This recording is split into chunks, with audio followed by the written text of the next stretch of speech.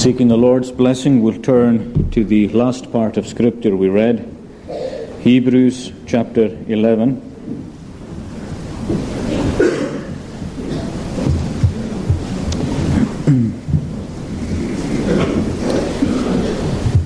And verse 24, Hebrews 11, verse 24.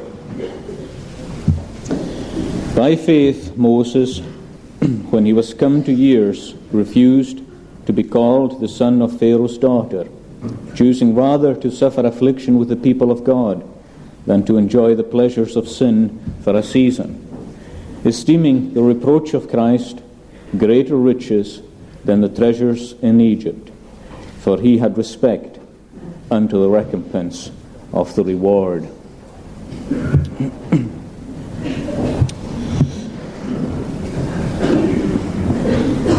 And we saw a couple of weeks ago the remarkable circumstances of Moses' birth, how he was born in the darkest period of oppression which had come upon the Israelites in Egypt. They had settled in Goshen, in a very favorable place, but they became too content there, and they began gradually to embrace the religion of the Egyptians, or at least that religion infiltrated their own.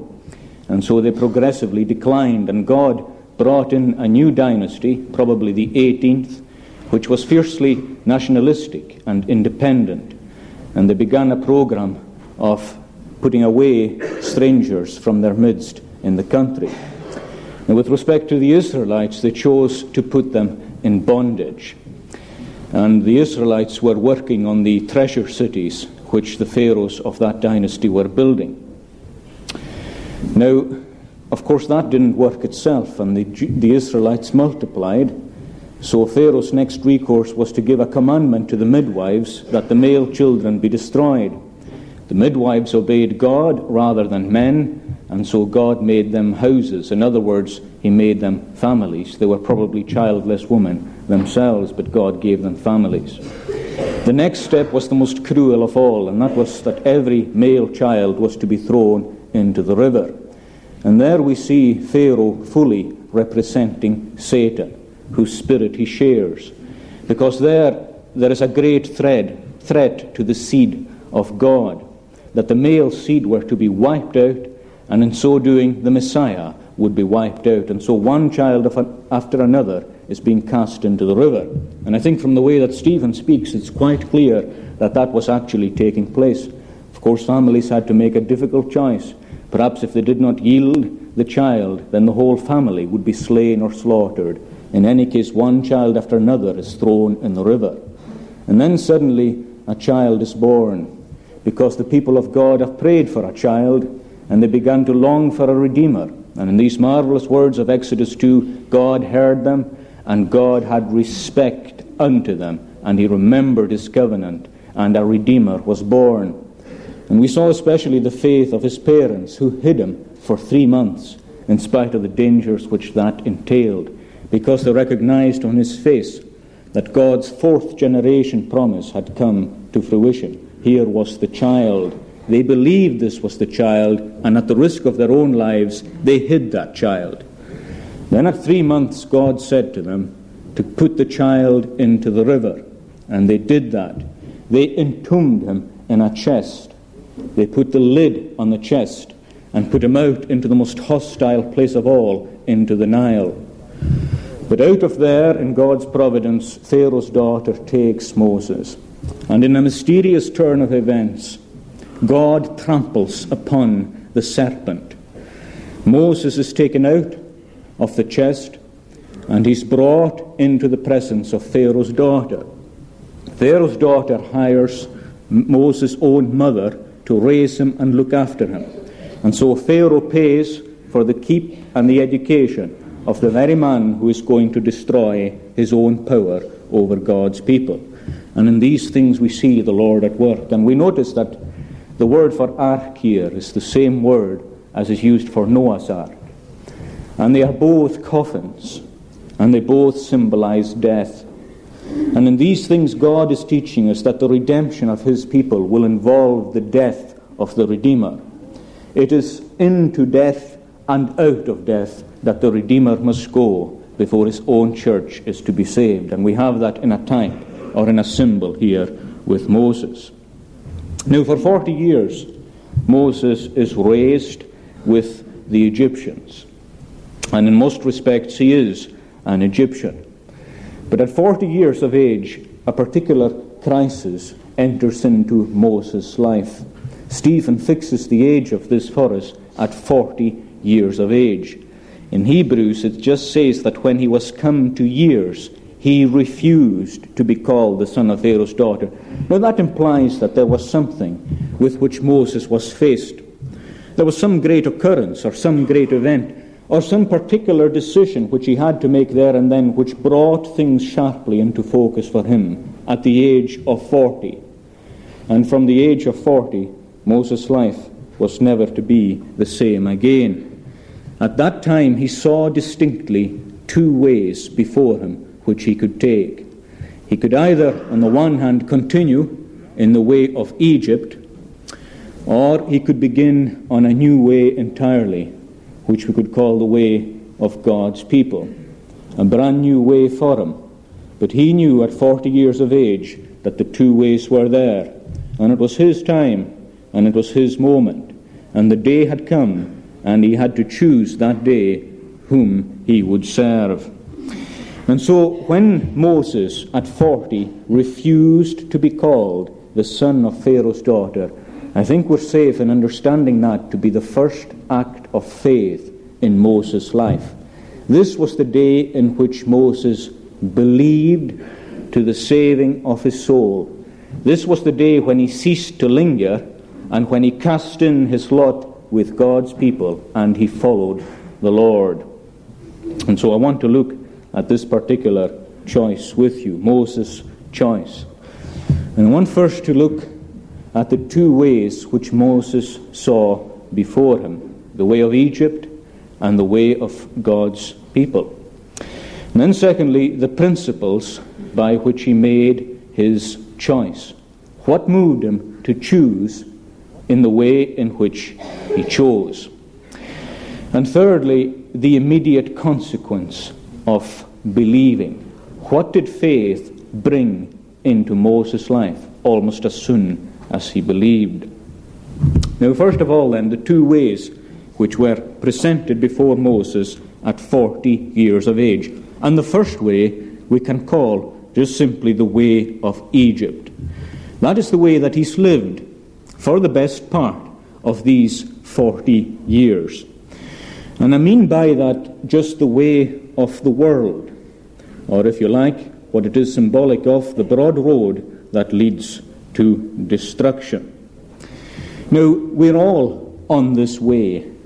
It is the way in which we are naturally born onto. It is a way of rebellion against God. It is a way of autonomy, a way of seeking self, of pride, our own ambition, which just does not have respect to God and to his commandments. And whenever a person has this inclination, then he's on the way of Egypt or the way of the world. The Lord's people have an allegiance to God supremely. They are ruled by his book. They love him, they honor him. They are the people of God.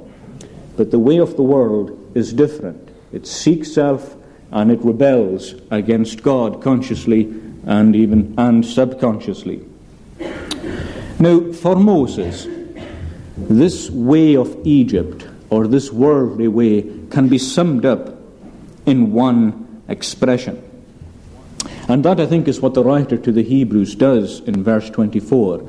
He brings before us everything that Moses had under a kind of title. And that title is Moses' own title, son of Pharaoh's daughter. In other words, when Moses had the choice either to accept the way of Egypt or to reject the way of Egypt, that is what he was accepting or rejecting. It was his title, his place, his position, his privilege. He was the son of Pharaoh's daughter. Now that brought with it an immense number of things, a tremendous number of privileges, looking at it from this world's point of view. Pharaoh himself was a divine being to the Egyptians. He was a god. And to be the son of Pharaoh's daughter meant that you had virtually unlimited potential, virtually unlimited power, capabilities, abilities. Everything was open to you. It brought especially perhaps two things before him. Notice how the writer here focuses on treasures and pleasures. In verse 25, we're told that he chose rather to suffer affliction with the people of God than to enjoy the pleasures of sin for a season. So being a son of Pharaoh's daughter meant that there were the pleasures of sin open to him. And then again, in verse 26, you'll notice there were treasures. Esteeming the reproach of Christ greater riches than the treasures in Egypt. Now first, the treasures in Egypt. Now I suppose in a way you could narrow that, let's say, to financial things. I suppose you could open it out a little bit further, and I might do that just a little later on, but suppose you just confined it to wealth itself, then how wealthy this man would be. The court of Egypt, if this is the 18th dynasty, in that dynasty was a very wealthy court. Egypt had been for years and still was a mighty power in the world. It was one of the great ancient civilizations. And the wealth that Moses had at his power would have been again virtually unlimited. And of course wealth brings with it power, and it brings influence. Wealth is of no good on its own, but it's valued because of these things. It can bring pleasures into your life, it brings power into your life, or it can bring influence. All of these worldly things, but wealth indeed brings them. And Moses had all these at his disposal. So much so that if he stayed where he was, he would be a comfortable man. He would never want materially. He would never be in need. He'd never have financial hardship, nothing like that. Not for him then a howling wilderness. Not for him a long journey through the barren wastes of Sinai. None of that. He would be growing and living in the palace of Pharaoh itself. And he would never want for anything. So Moses would never want financially. And that is a powerful persuader. And let no man deny that. If you have an opportunity opening up for you in life that promises you financial comfort abundantly for the rest of your life, then it's pretty hard, or it'll require something to dissuade you from going down that road. Moses had that. And then again he had pleasures, because we're told in verse 25 that he chose to suffer with God's people than to enjoy the pleasures of sin for a season. Now I think that expression, pleasures of sin, is chosen for a particular purpose. He doesn't just say sin, but he says the pleasures of sin. Because to Moses, or a man in Moses' position, again, he could do what he liked, more or less when he liked. He was what this world, or what many people in this world long to be. He was a free agent. He had a lot of things at his command. He could snap his fingers, and his dreams could become a reality almost instantaneously. Every door was open to him. Look, friends, sometimes particular sins might be closed to you or to me simply because of the circumstances in which we're placed. Simply because perhaps we don't have the money, or we don't have the opportunity, or we don't live in such and such a place. And by the way, you should value these things, and me with you, as restraints that the Lord himself puts upon us in mercy. You know, it is no good thing for us to live in a place and to have a providence where we can just freely, as it were, wallow in a sinful kind of life. These restraints are good and God-given, and many a thing God keeps us back from just because of that. Who knows what we would be like if certain opportunities were open to us. And again, just by the way, that should make us refrain sometimes from judging others too harshly in comparison with ourselves. After all, that person may have done that, all right, but are you sure you would not have done it had you been in that situation, and if you had had that money, or if you had had that opportunity. Thank the Lord for the restraints that he puts on us with respect to sin. Moses did not have them. Moses could do, as I said, more or less what he liked and when he liked. And there's more to the way of Egypt than that. And again, it's Stephen who tells us this. Now, Stephen has a very interesting comment to make with respect to Moses in Acts chapter 7. And what he says is this: in which time, he says, Moses was born, and he was exceedingly fair or beautiful, and he was nourished up in his father's house 3 months. And when he was cast out, Pharaoh's daughter took him up and nourished him for her own son. Now listen. And Moses was learned in all the wisdom of the Egyptians, and he was mighty in words and in deeds. Moses was learned in all the wisdom of the Egyptians. That's one. And then again we're told that he was mighty in words and in deeds. Now, I want to look briefly at these two things with you, because they both represent something that could be a real hold upon Moses. If he was determined to live for himself and die for himself, if he was determined to be master of his own destiny and to rule his own life, then these were powerful things. He was learned in all the wisdom of the Egyptians. Now, I mentioned that Egypt was a very advanced civilization. You take almost any area of life and culture, and you'll find that the Egyptians were very advanced indeed. Take, for example, something like medicine. Now, most of you know that the Egyptians mummified bodies, and they were highly skilled in that art, but that art involved a knowledge of the body, of organs, and of circulation. And their knowledge surpassed the knowledge of others with respect to these things.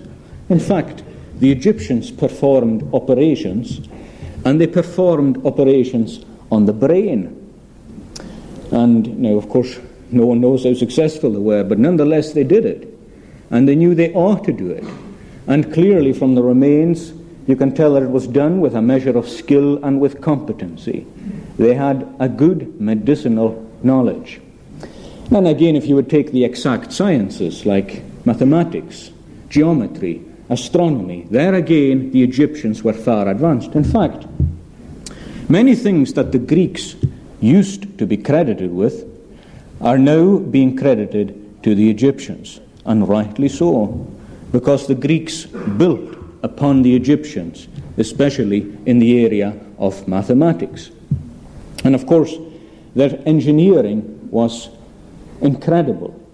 Many of you will be aware of the pyramids, especially the Great Pyramid, which stands 4 square at the bottom, like all, I think, of the Egyptian pyramids. They're 4 square. Now, the Great Pyramid is around 800 feet by 500 feet in its base. Think of the vast area that is, 800 by 500 feet. And it is built perfectly to a height of nearly, again, 500 feet, and it's only 1 degree off the north. There is marvelous technology and splendid engineering, and the Egyptians had that knowledge, and they had that engineering prowess. In law, they would study the code of Hammurabi. They had people studying law. They were advanced in all areas of writing, of literature, of the arts. It was a highly advanced civilization. Now, nowhere would these things be taught better than they were in the court of Pharaoh itself. And if Moses needed any of that, he was in the right place to be. If he wished to know what could be known in the known world then he was in the right place. He was in Egypt. That was the education he got, and that was the education he could expand on, and he could go forward in that way. And of course that's a great allurement. For knowledge, for many people, knowledge is a very, very important thing. And of course it is important, but for some people it can become consuming. And if Moses was inclined that way, he was in the right place. Notice the allurements all the time. One more thing. Stephen says that he was mighty in words and deeds. Now this is an interesting expression, and I'll tell you why. I suppose when you read that quickly, you might think that it refers to the kind of man Moses became, but it doesn't. It refers to the kind of man Moses was before he was converted. He was mighty in words and in deeds. Now that tells us that aside from the fact that he was the son of Pharaoh's daughter, he had actually risen to a position of eminence and respect amongst the Egyptians for his words and for his deeds. In other words, he was a respected and acknowledged man, a man of power and a man of presence amongst the Egyptians. He wasn't just a man who lived on his status. He wasn't mollycoddled as the son of Pharaoh's daughter and he grew up just like that. No, he earned it. He earned where he was because he was mighty in words and in deeds. Now, it's not easy to understand how that came about, but there are legends.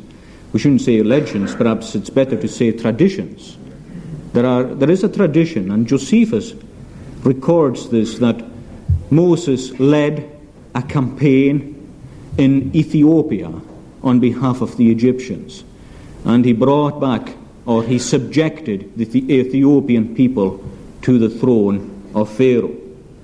Now, with most of these things, I suppose some people tend to deride them just because they're tradition, but most traditions do have a foundation of some kind or another.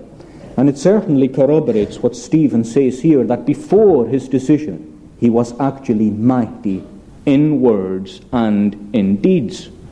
And by the way, that tells us that Moses was a more able speaker than he thought himself to be.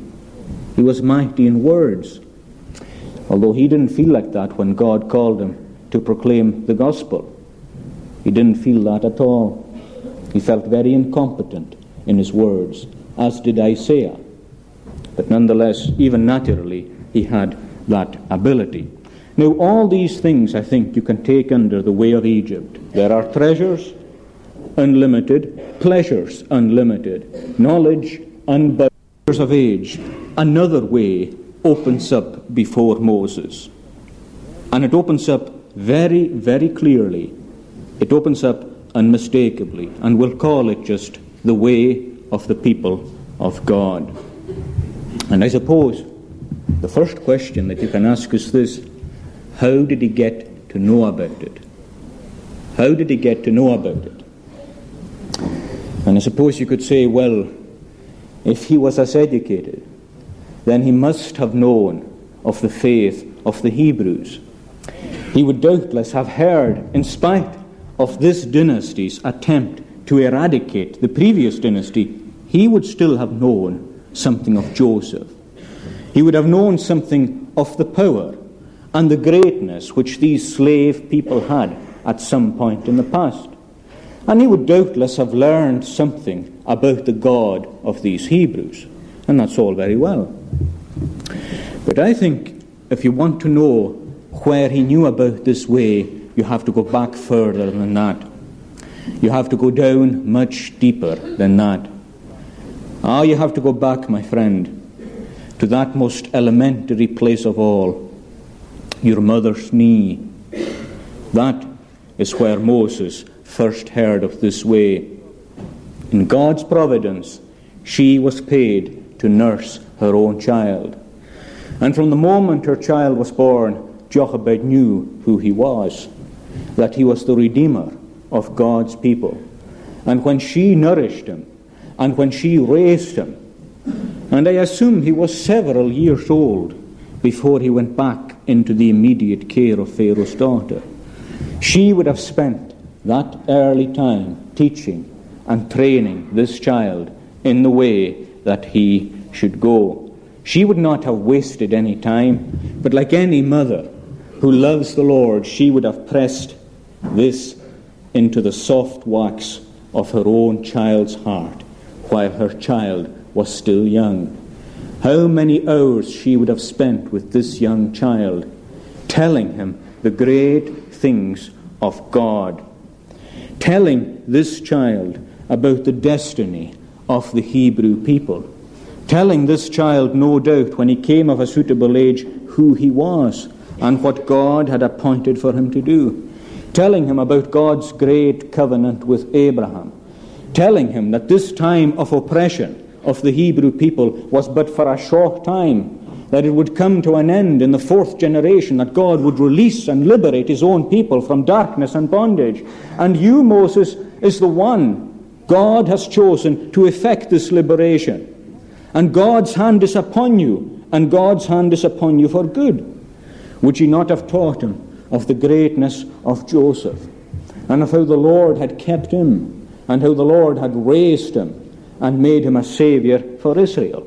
Would you not have told him about the promised land, flowing with milk and honey, the land which God was preparing for his own people? And was she not, when she was teaching the young child these things, was she not trusting in God to guard the child, to keep the child, to keep even his mouth, to watch him from what he would say, and to protect him from all the influences that were around him in the court of Egypt?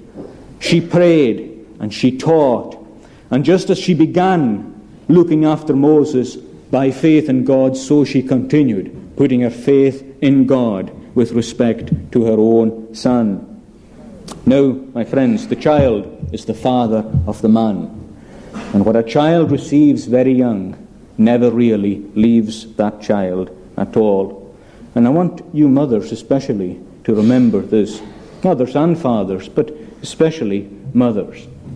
Psychologists themselves tell us that they have erred in terms of the kind of impressions a child receives and at what age a child really begins, as it were, to go one way or another.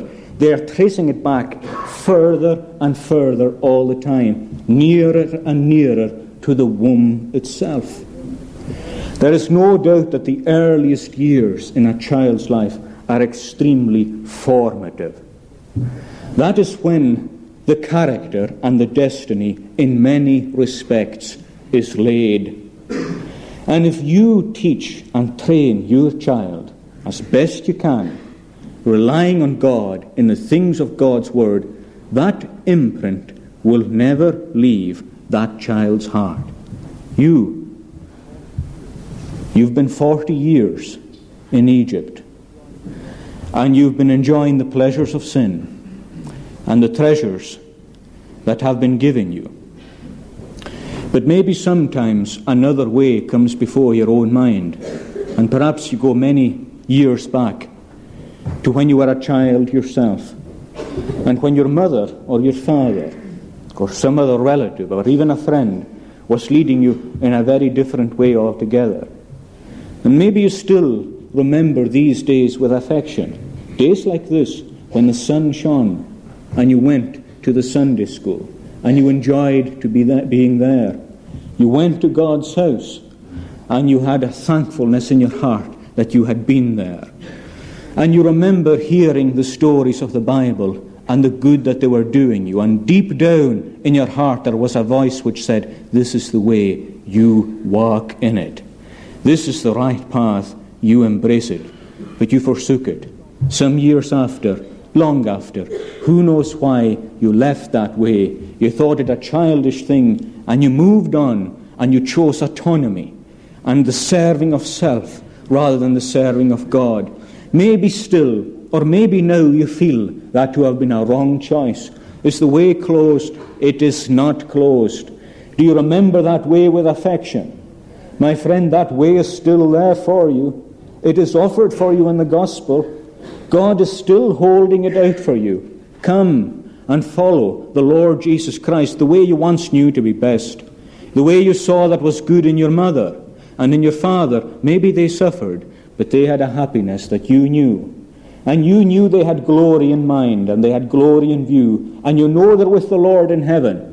And you know, in spite sometimes of the tears which they shed on the way of affliction, as the writer calls it, still joy unspeakable was theirs.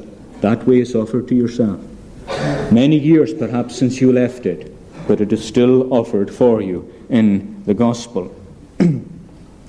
There's just one other thing in connection with that I want to mention too. It seems, reading the scriptures, that Moses came to faith at 40 years of age. But you'll notice when he was born that he was called a beautiful child. And his features were of such a nature as to say to his mother and father, "This is the one, look after him." And his features were of such a nature that even Pharaoh's own daughter was bound to him. He was a beautiful child, but still, if we understand it right, it was a long time after that before he became a Christian. I think that reminds us of something, and it's this. Very often, maybe we have a promise with respect to our own children, or we have a strong sense that there's something good in them, or that something good will come into them. And then maybe you find that dream just to disappear. Things turn out differently, and for some reason or other, your son or your daughter just goes a different path. Now, all I want to say to you in that respect is this: don't despair over that. What you saw may not have been misleading at all. What you saw may have been a token to encourage you to persevere and to pray and to weep over your child and to love them and to nourish them and to care for them. For who knows but that the Lord may bring them back. Moses' beautiful face wasn't, as it were, duplicated in his life until he was considerably older. Another thing I think it tells us is this: the remarkable care that God has over his own people even before they come to faith. I'm sure many of you here tonight who are the Lord's people can recall times in your lives when the Lord protected you and guarded you in remarkable ways, when his hand was upon you. And you didn't come to faith at the time. Nonetheless, the Lord was there, and you know it. And that is his preservation of his own until he brings them into union and fellowship with himself. And I think this whole incident reminds us very clearly of that. Now then, two ways before Moses, just as there's two ways before yourself: Egypt and the way of God, the way of the world, or the way of the commandments, of the cross, and of the Lord Jesus Christ. Now for Moses, this was a real choice, and he was confronted with it in a very stark way, more stark perhaps than you or I have ever been confronted with it. For example, he knows that the way of God, verse 25, is a way of affliction, or that it can be that. He chose to suffer affliction with the people of God. And not only is it affliction, but in verse 26 we're told it's a way of reproach. He esteemed the reproach of Christ greater riches than the treasures in Egypt. Now,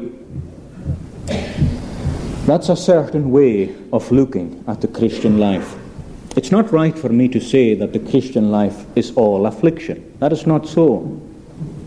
But affliction, I think, is something we have to reckon with, and reckon with right at the beginning. There will be a reproach for Christ's sake.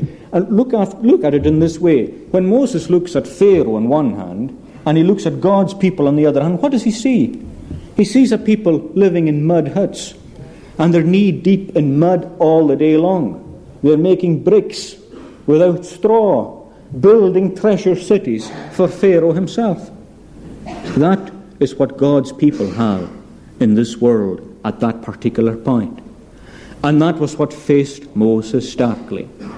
Now, perhaps sometimes when the way comes before you, maybe it's a way of affliction. Maybe you've got someone in your family who's suffering and they're a Christian parent or a Christian brother or a sister, and you recognize sharply that the Christian life isn't easy. It's not. It's got its hardships in it. It's got trials that are just peculiar to itself simply because you are a Christian. And that is the reproach of Christ. That is a unique thing that belongs to the Christian, the reproach of Christ. Christ suffered reproach outside the camp, and you go there with him. You are in the place, in this world's book, of the reject. You have gone outside the worldly environment to follow God, to follow another law, another set of principles. You've gone the way of the cross. You've gone to follow Christ, to embrace the Messiah. And that brings a certain element of reproach along with it. And Moses knew that. He had to throw off his vestments, and he had to embrace the vestments of a slave. Now, who, looking at that, would have chosen that? Who would have drank that cup and be baptized with that baptism? Well, Moses did. He chose it. A day came and he said, I've had enough of that, and I am going this way. And I say chose it. Some people don't like the word choice. There's nothing wrong with the word choice, and there is nothing wrong with the word decision. The Bible uses it countless times. Choose ye this day whom you will serve. This was a moment of choice and of decision. And Moses was emptied of the will to go that way, and he was filled with the desire to go this way. Or to put it another way, whatever pull he had in one direction, he was more pulled in this direction. That way was death, this way was life. What enabled him to see that? How can a man choose that? How can a man really follow Christ rather than just live contentedly in this world? Well, simply by faith. Verse 24, by faith Moses refused one thing and chose another. He did that by faith. What does faith do? Look at verse 1 of the chapter. Faith is the substance of things hoped for. It is the evidence of things not seen. Faith is, I think I mentioned this 1 or 2 weeks ago, faith is just bringing future things into the present. That's what faith does. It makes the promises of God, heaven above, Jesus Christ in glory, it makes all these things as real to us in the present as the very pulpit in which I'm standing or the pew in which you're sitting. So much so that you're not groping after these things anymore. Faith makes them a reality. You live by them and you can die by them. They become real, lively, meaningful things by faith. It is the very evidence of things not seen. It brings them into the scene. And that is what happened to Moses. All these things suddenly became real to him. Certain things became real. What? First, that the pleasures of sin were just for a season. That became real. You know, it's a great sign in a person when he begins to recognize that time is short and that eternity is long. It's a good sign in a person when he begins to think like that, because that is what faith does. Faith can look past this world, and it looks into the vast expanse, the awfulness and the immensity of eternity, and it brings that real, the judgment seat of God, heaven on the one hand, hell on the other. They are brought real and near to my soul by faith. By faith. And so he sees that the pleasures of sin are but for a season. Oh, rejoice in thy ways, young man, and walk in the ways of thine heart. But know that for all these things God shall bring thee into judgment, and he shall bring every secret thing into the open before his own seat. The pleasures of sin are just for a season. It's all temporary. It's temporary. And let's understand that it is temporary. The life of ambition or self-seeking, worldly conformity, self-aggrandizement, it just stops dead. It comes to a finish. It comes to an end. On the day you die, if you are not broken, battered and bruised before that, it comes to a stop. On the day you die, it is just for a season. And after that, there is the lostness and the awfulness of hell itself forever. And Moses saw that. Truths which he had heard young, as a child, things that he may have studied in the abstract, perhaps, although really for him it could never be abstract, having had people involved in it, his parents. These things came to life and they lived. No longer was Moses hearing about this, Moses felt it. Eternity was beckoning. Eternity was real. And not just that, but the reward of faith became real to him too. Look at verse 26. Esteeming the reproach of Christ greater riches than the treasures in Egypt, for he had respect unto the recompense of the reward. Faith took a heavenly reward and removed it from the sphere of the invisible and the abstract and made it absolutely real. God will reward those who believe in him. No doubt about it, he will reward it. And Moses knew it. What's the reward? Canaan, I suppose, in the first instance. But for Moses, just as for everyone else, that was only a symbol of something better. Look in the same chapter here of verse 16. Chapter 11, verse 16. But now they, and that's all the forefathers, Abraham, Isaac, Jacob, and Moses, now they desire a better country, that is an heavenly. Wherefore God is not ashamed to be called their God, for he has prepared for them a city. Now, are these not wonderful words? When you believe in God, God is not ashamed of you. You might be ashamed of yourself. I might be of myself. God is not ashamed of you if you believe in him. And if you look to that city and you believe in it and you work for it and you trust in it, God is not ashamed to call you my son and to call you my daughter. He's not ashamed of that. He has prepared for you a city. Or you say that city is a dream. It is a myth. It's a figment of your imagination. It is none of these things. And if you had the glasses of faith on, you would see it. God's city lives. It is there tonight. It is vibrant. It is the New Jerusalem. It is filled with countless saints already who are worshipping and serving him. That is real, and that is true. The vapor, the dream, is what you hold on to. That is the vapor and the dream. That is what passes and disappears. God has built for them a city, and he's not ashamed to be called their God. And so what does Moses do?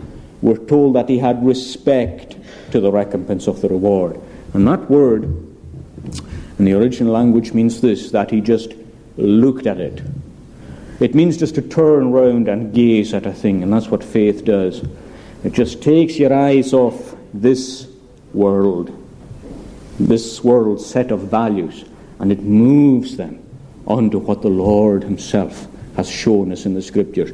He had respect to the recompense of the reward, and that's where these wonderful words come in. Now this refers to later in Moses' life, but it doesn't matter. It's the same principle that applies. Verse 27. By faith he forsook Egypt, not fearing the wrath of the king, for he endured, seeing him who is invisible. Now are these not marvelous words? He endured, seeing the one who was invisible. And that's how faith begins, just by seeing the one who's invisible, by realizing that these things are true, and I must go this way. Have you had enough of Egypt? Are you saying, no, I haven't yet? Have you not? Is Egypt not breaking your back? Do you not recognize that there is a Father, that there is a home, there's a better way, and it is offered to you in Christ? Come to him, follow him, and you will have life eternal. Now, I just want to close with this. It was affliction for Moses, and some people discover that affliction very quickly in their Christian life. Most Christians, I think, have the experience that for quite a while they are borne along by God, but in a special way. But sometimes, especially people in Moses' kind of position, find that they encounter afflictions quite quickly and quite rapidly. Moses encounters a disappointment, and he has to learn these things too. God put it into his heart to visit his brethren, and he goes out. Now, some people say he was too rash in killing the Egyptian. I will not say that, and he may have been in doing it, but there's no doubt that Moses was moved to intervene at least by the Holy Spirit. The reason I say that is because of Stephen's speech. Stephen tells us that it came into Moses' heart to visit his brethren. Did that come from himself? No, it came from the Holy Spirit. How do we know? Because the whole thrust of Stephen's sermon is this: you stiff-necked and uncircumcised people, you always resist the Holy Spirit, even as your fathers resisted the Holy Spirit and slew the prophets. And every example Stephen takes from the Old Testament is an example of that. A man of God comes with God's word and the people reject it. And he takes the example from Moses. Moses, he says, came to you to deliver you. You didn't accept him, and away he went for 40 years. And whatever that was for Moses, it was a judgment upon you for not accepting and not understanding him. You notice how quickly Moses has that experience. In fact, you could say in a way that he thought he would have affliction with the people of God, but strangely he had affliction from the people of God. One of the first things that happens, misunderstanding came in, and it caused Moses to have to flee. And so he knew what affliction was like. Did he ever go back? He never went back. The afflictions are a light thing compared to what God gives us. It is just like that. When we look at what the Lord gives, then our light affliction, which is but for a moment, worketh for us a far more exceeding and eternal weight of glory. Moses had his difficulties. Off he went to Midian. He was there 40 years. Did he ever say, I'm off back to Egypt? No, he did not. Was he ever tempted to say, I'm going back and I'm going to serve Pharaoh, I'm going to apologize and forget all this? He did not. If he had desired to go back, he would have found the opportunity. But once you set your face on God, you can never go back. Because how can you go back? When you've got God and you've got heaven and you have the Lord Jesus Christ, what else do you want? What else do you want? I remember mentioning just recently in the prayer meeting, I asked a person on the telephone, and it did me so much good at the time, and may it do you good. I asked a person how he was feeling, and he said, I'm feeling fine. He said, I'm saved. How that jolted myself, and how it ought to jolt every one of us. Ought we not to feel that in the Lord we are saved, and that heaven is ours, and God is of mine inheritance and kept the portion, and let that make your affliction recede. Let it make your hardship grow small, because you have an eternal destiny and an eternal inheritance. Moses put that in the balance, the best of the worst against the worst of the best. This is the worst that the Christian life can offer me, and this is the best that the world can give me, but the Lord wins, and I'm going to follow that. Now, who is going to win today, my friend, in your own experience? Who is going to win tonight? You may have heard sermons on this often before. The ways have been put before you very often before, but are you still going to choose the way of Egypt? Or are you going to say, what have I to do any more with idols? I will follow the crucified one, and I will have life in him. May the Lord bless our meditation on his word.